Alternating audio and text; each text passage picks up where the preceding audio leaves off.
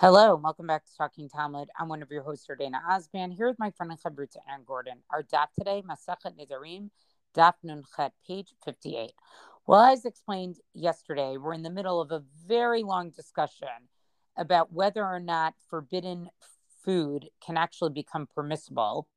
And the case that they have is about a Shemitah onion that gets replanted and grows, and whether or not it gets so you picked an onion in the seventh year, you replant it in the eighth year, and if the growth becomes more than what the seventh year onion, the Shemitah onion was, can you say that that whole uh, food becomes permissible, or is it just the part of it that grew in the eighth year that is permissible? Is any part of it permissible? And so the Gemara is going to bring other halachic scenarios to say, can you find a proof from other areas in halacha where we say that a food that was once forbidden after growing a certain amount actually becomes permissible again? And so on the bottom of the previous stop, they quote a brisa to maybe bring as another proof. Ela min hadas. So here the proof could be from here. Titania, we learned in a brisa. Rabbi Shimon Omer. Rabbi Shimon says, Kol davar sheyesh bo matirim. Any item for which there are uh, any way to sort of permit it could go in tevel. For example, tevel. So tevel is food that maser and truma was not taken from, right? But you can just take the maser and truma, and then it becomes basically then it basically becomes becomes fixed, right? Or maser sheni. So remember, maser sheni is the maser that's taken during the first, second, fourth, and fifth years of a seventh year Shemitah cycle. It has to be eaten in Yerushalayim, or it can be redeemed for money, which then is taken to Yerushalayim and spent on food. It can't be eaten outside of Yerushalayim. So let's say it becomes mixed with other food. Everything about it is forbidden, right? But you can fix it by redeeming the maser sheni in the mixture. So again, all of these we're listing things that even if they become mixed with something else, right? The tevel becomes mixed with something else. You just take truma and maser and then you basically fix it, right? The same is true with hegdesh, right? That's something that's consecrated to the temple. If it becomes mixed with another item, the whole mixture is forbidden.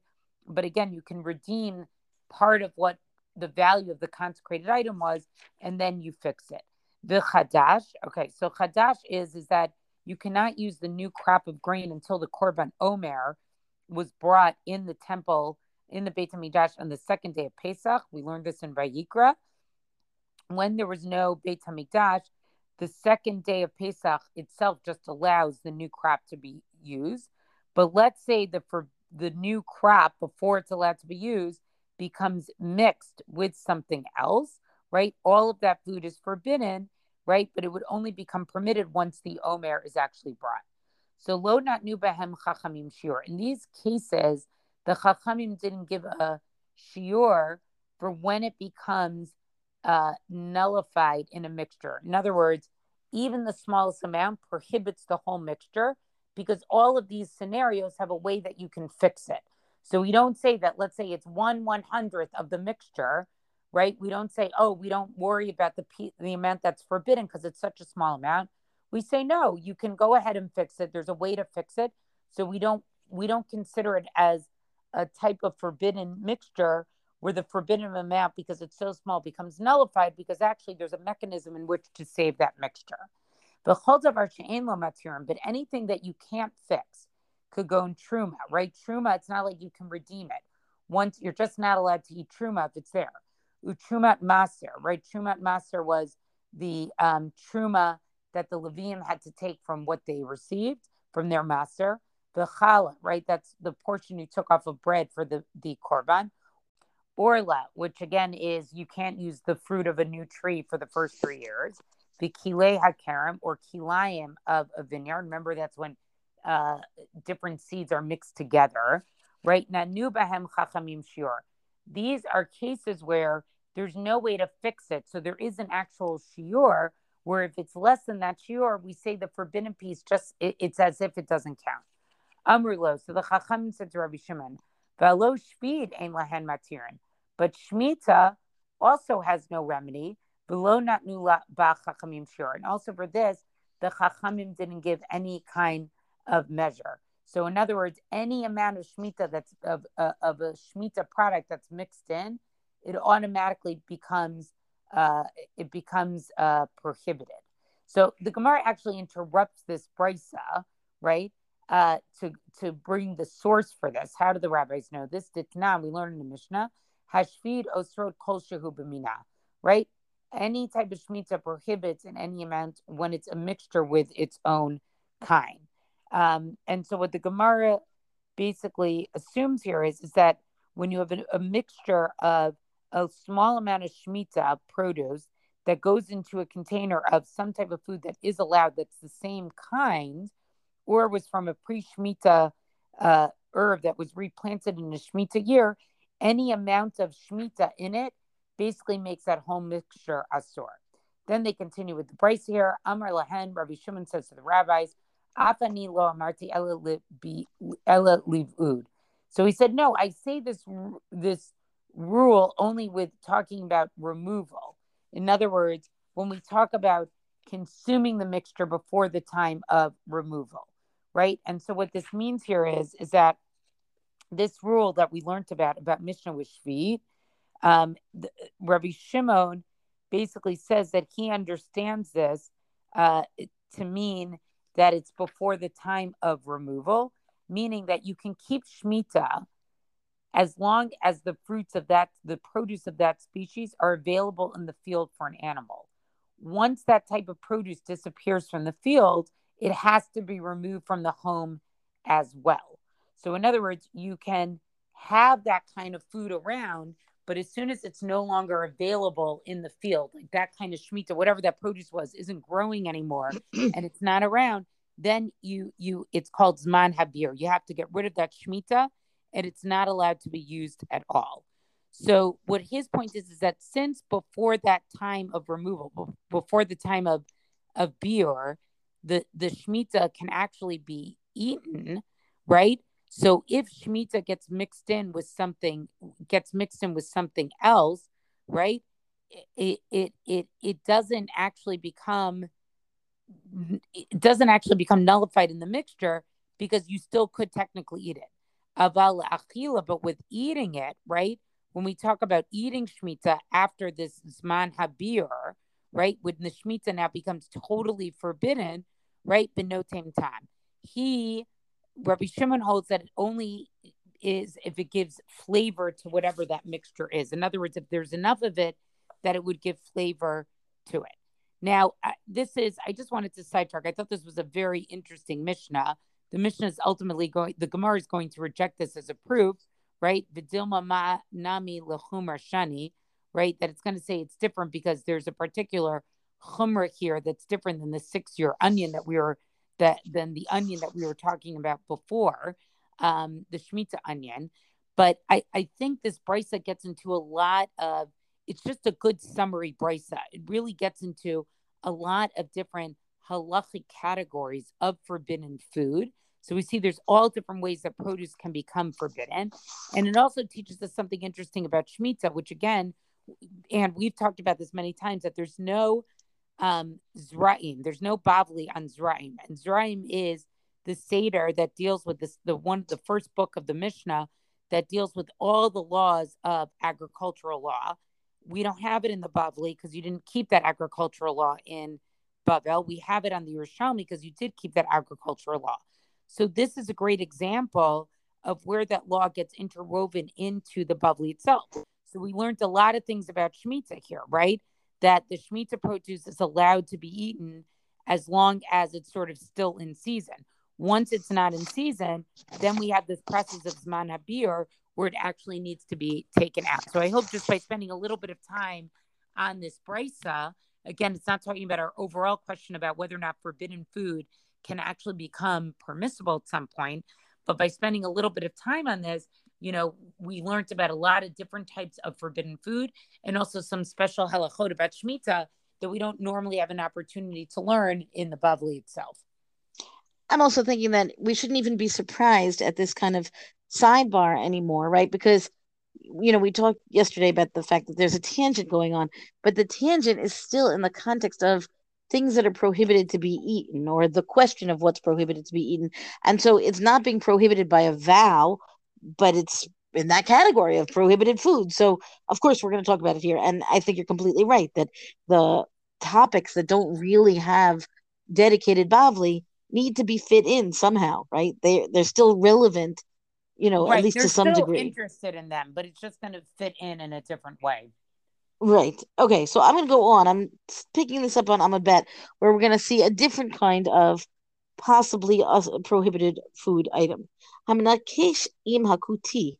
So if somebody goes to weed, I'm sorry. Hamnakesh im hakuti b'chasayot. Chasayot are we're gonna define them to be. It's not exactly clear what the term is or what the origin is, but it's the language that seems to be for the word root, chasa, which nowadays I guess means lettuce, but it's the foods that grow under the ground, and it's most commonly used to mean bulbs, right? Like onions and I don't know what radishes, things like that, where the reason that you would eat this food is the part of the food that you want that you care about is grown under the ground. So I'm gonna case imakuti b'chasayot, somebody who is weeding these chasayot with a kuti. We've talked about the kuti before. These Samaritans who are kind of, you know, they appear in the background quite often, especially when we get to issues like Truman and Maestro, because they're not considered reliable for issues of tithing, for example. So now what's going to happen? You're to get your weeding together, right? Now what happens? Ochel mehen achilat arai.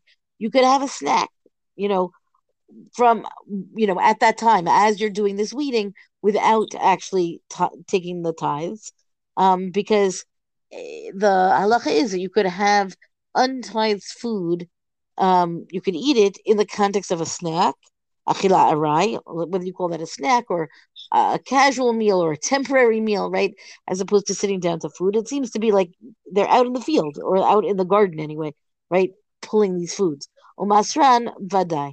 And then what happens? You finish, pulling up your chasayot and you put them in a pile. And now, once they're like kind of already set aside to be a pile of food as opposed to as you go, right?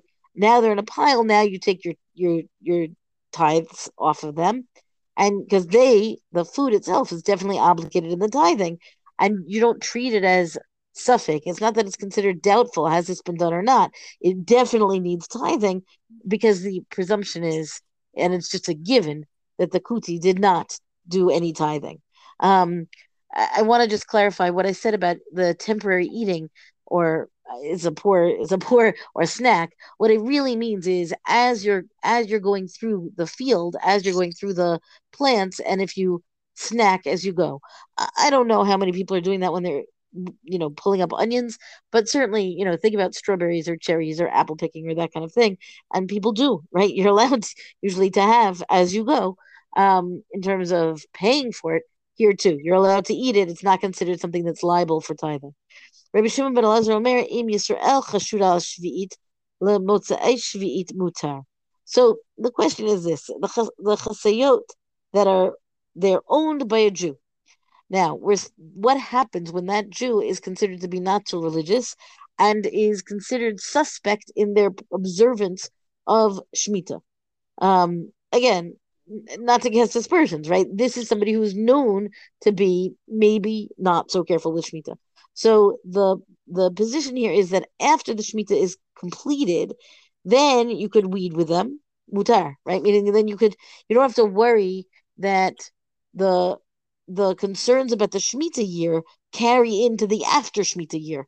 Meaning it goes back to, you're not worried about this Jew not tithing, apparently. You're only worried about the Jew not keeping Shemitah properly.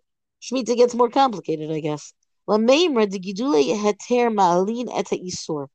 the Gemara says, are we saying here then that the things that are permitted, the growth in the 8th year, does that cancel out the prohibition of the Shemitah? Right? Why aren't we concerned about the growth of that year that still should be considered kadosh? It should still be considered holy. Maybe this whole claim about that you don't have to worry, but you could weed with the person who's not so careful about Shemitah, maybe the position there is saying that we're talking about something where the seeds stop growing after it's already sown. Hatanya Elohein chasayot. kaguf haluf hashum v'abetzelim. So the Gemara says, well, no, no, it can't be that this is something that stops growing, and therefore that's why it's okay. Because we're talking about chasayot, and what are chasayot? We have a bright that specifies chasayot are a room, right? A room itself is what do we think a room is? I had a note to that effect, and here it is. A room is considered loof. Loof is considered its actual Latin name is translates to be Palestinian arum. So it's not so helpful. But the point of it is that it's a bulb in the ground and it has large leaves and they sprout. And I don't know whether we eat this in any form or if anybody eats this in any form at this time. Um, but it does seem to be that if you cook it, it would be edible. And it does seem to grow wild, at least in some parts. The point being, again, it's a bulb, it grows under the ground. And also on the list, garlic and onions. And garlic and onions, the seeds don't stop growing, right? It continues to grow. You have larger onions, that's all. Vadilma bim duchanin. So the Gemara says, well, maybe the Tana is speaking about the plants that are crushed as they sprout, right? So think about, I guess certain kinds of beans do that, right? Like you plant a bean, and then by the time the bean becomes a plant, the thing that was a bean is no longer there because it has kind of, I don't know, pushed out roots instead. Chashud al shvi'it katani. So the Gemara says, we're talking about somebody who's, not careful or we're concerned that they might not be careful about the Shemitah year. So, like, don't worry. You don't have to go further to say that here's somebody who would not bother to get out of this prohibition by crushing the seed itself, right? Meaning you don't have to take it that far. Vadilma batarovet. So the Gemara says, well, maybe the Breita was talking about somebody who was talking about a mixture of chasayot and other things. And so the Gemara says, I'm in a kesh katani. The Gemara says, no, we're talking about weeding, right? Once we're talking about weeding, and you're saying that maybe you're going to eat as you go, right? Then we're not worried about chasayot, about these bulbs getting mixed up with other things. So the Gemara goes on to say, Lema tahave tiyuv to Rabbi Yochanan or Rabbi Yonatan. So maybe all of this is a refutation of Rabbi Yochanan and Rabbi Yonatan. What had they said? And this goes back to Yardina, what you were talking about, that regarding orla and other food crops in the vineyard, right, where the growth doesn't cancel out the prohibitions. And so maybe that's what's going on here, where there is a limitation on the Shemitah prohibition, meaning if you are suspicious of a person of not really keeping Shemitah, but once you get to the after Shemitah year, then you're okay. I'm a Rabbi Yitzchak, Shenya Shvi'it. So Rabbi Yitzchak says that the Shemitah year is different. Shenya being like Shoneh, right? It's different. Ho'il v'isura al yedei karka, because the prohibition is really about the ground. It's what grows in and from the ground. But te'leita nami al yedei karka, and so therefore, when you're going to cancel out that same prohibition, it's also going to be via the ground, right? So that we're going to say, once you are no longer worried about the growth in this, during the Shemitah year, then you're okay, right? Like the growth that would come, let's say, if you would replant that same thing that is now prohibited, you replant it in a permitted manner, you'll end up with a situation where you have canceled out the prohibition. So it's still, I think, a little bit, for all that the Gemara goes through all these suggestions of what it might really be, what it might really be addressing, and then it rejects each of those. I'm not sure that its final suggestion here is in fact smoother or clearer, but such as it is. Well, tomorrow we're going to see how they're going to conclude this entire discussion. We're going to end the parak tomorrow, but it's kind of amazing to me how long this particular topic is really getting schlepped out for. Like, it's rare you see a topic dealt with for so long, but we'll see if they come to a conclusion tomorrow. Well, that's our DAP discussion for the day. Rank its reviews on all major podcasts. Thank you to Rabbanit Michelle Farber for hosting us on the Hadran website. Let us know what you thought about this DAP and our Talking Talmud Facebook page. And until tomorrow, go and learn.